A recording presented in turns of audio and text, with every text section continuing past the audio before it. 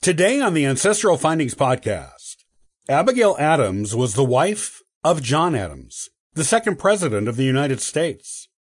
Much is known about her life because of the extensive correspondence she left behind.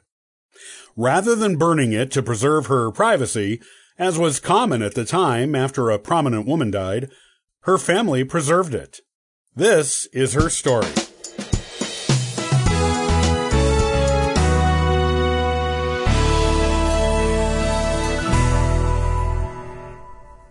We continue our series on the First Ladies of the United States by taking a look at the second one, Abigail Adams.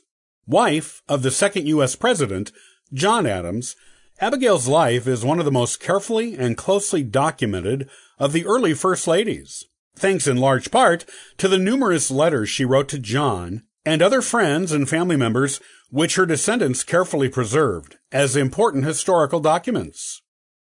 Born November 22nd, 1744, in Weymouth, Massachusetts, to the Reverend William Smith and Elizabeth Quincy, Abigail was the second of 4 children born to her parents. These children included 3 daughters and 1 son. The son died of alcoholism at 41 years old, a family affliction that would take its toll on future generations of Abigail's family, including her own son, Charles Adams, who died of alcoholism at age 30. On her mother's side, Abigail was a cousin of Dorothy Quincy, who became the wife of fellow revolutionary John Hancock. She was also a great-granddaughter, through her mother's family, of the first Puritan minister of the only 17th century Puritan meeting house still standing in Massachusetts today, the Old Ship Church in Hingham, Massachusetts.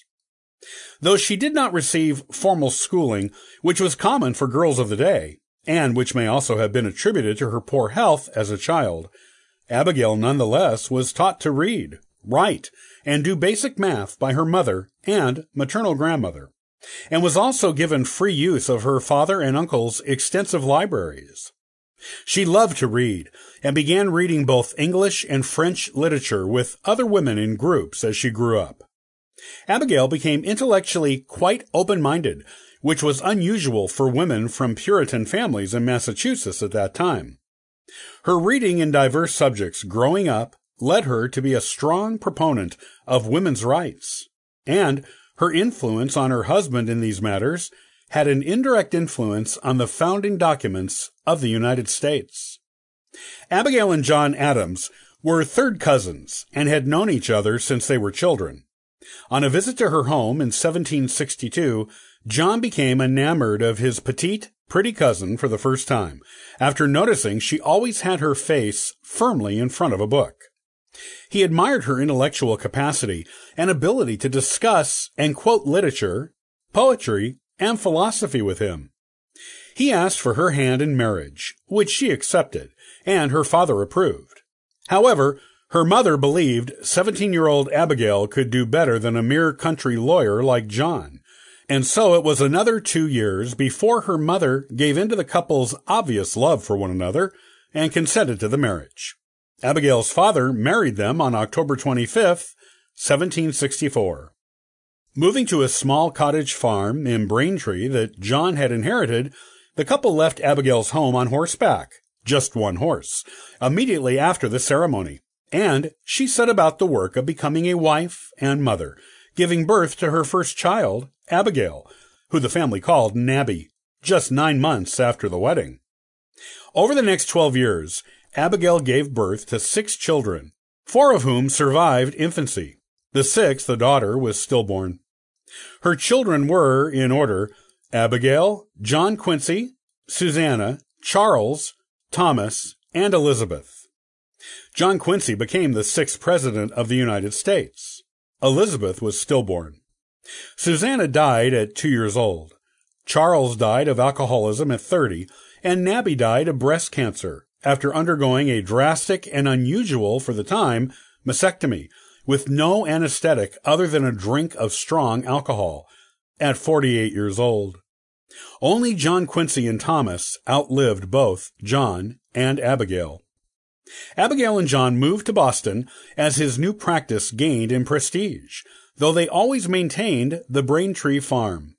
Abigail focused on teaching her children to be good citizens and examples of the Adams heritage.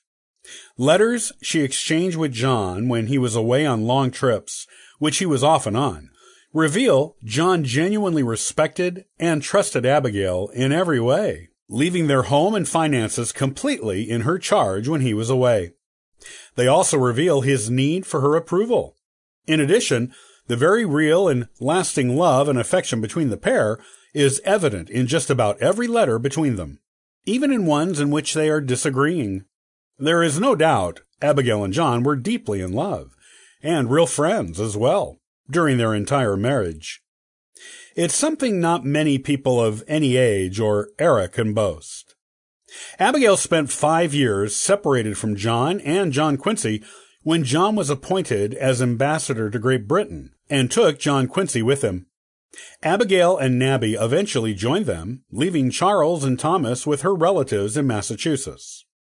She became a temporary guardian to Thomas Jefferson's youngest surviving daughter, Mary, when she came to join her father in Paris, where he was an ambassador, and the two developed a close friendship that lasted the rest of Mary's life.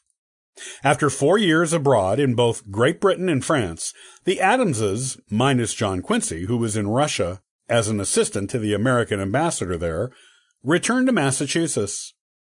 Abigail set about expanding and improving upon the house they bought in Quincy. This became the home of the next 3 generations of Adamses and was donated to the U.S. government in 1946, where it is open today as a museum to John, Abigail, John Quincy, and their descendants through that line. Of course, Abigail spent plenty of time in New York City and Philadelphia, too, after John became the nation's first vice president, and then its second president. She got used to throwing big parties and hosting large dinners while in Europe, and continued the tradition as First Lady, in contrast to the more quiet and introverted Martha Washington. She was also the first First Lady to get to live in the White House when the young nation's capital was moved to Washington, D.C. While she only lived there for the last 4 months of John's presidency, she expressed a liking for the house and considered the swampy D.C. area beautiful. However, she did not miss it when they went back to Massachusetts, as the hot, humid weather there did nothing for her already fragile health. After retiring from politics following his defeat to Thomas Jefferson in his bid for presidential re-election, John and Abigail returned to their home in Quincy, where they focused on farming, following John Quincy's burgeoning political career, and raising several grandchildren, including the 2 daughters of her late son, Charles, and John Quincy's children during his many trips abroad. Abigail died of typhoid 2 weeks before her 74th birthday, on October 28, 1818. And was buried in the crypt inside the United First Parish Church in Quincy. John joined her there, beside her, as he always had been in life, almost 8 years later. John, ever her staunchest supporter and lover, as she was to him, recorded her last words as being, "Do not grieve, my friend, my dearest friend. I am ready to go, and John, it will not be long."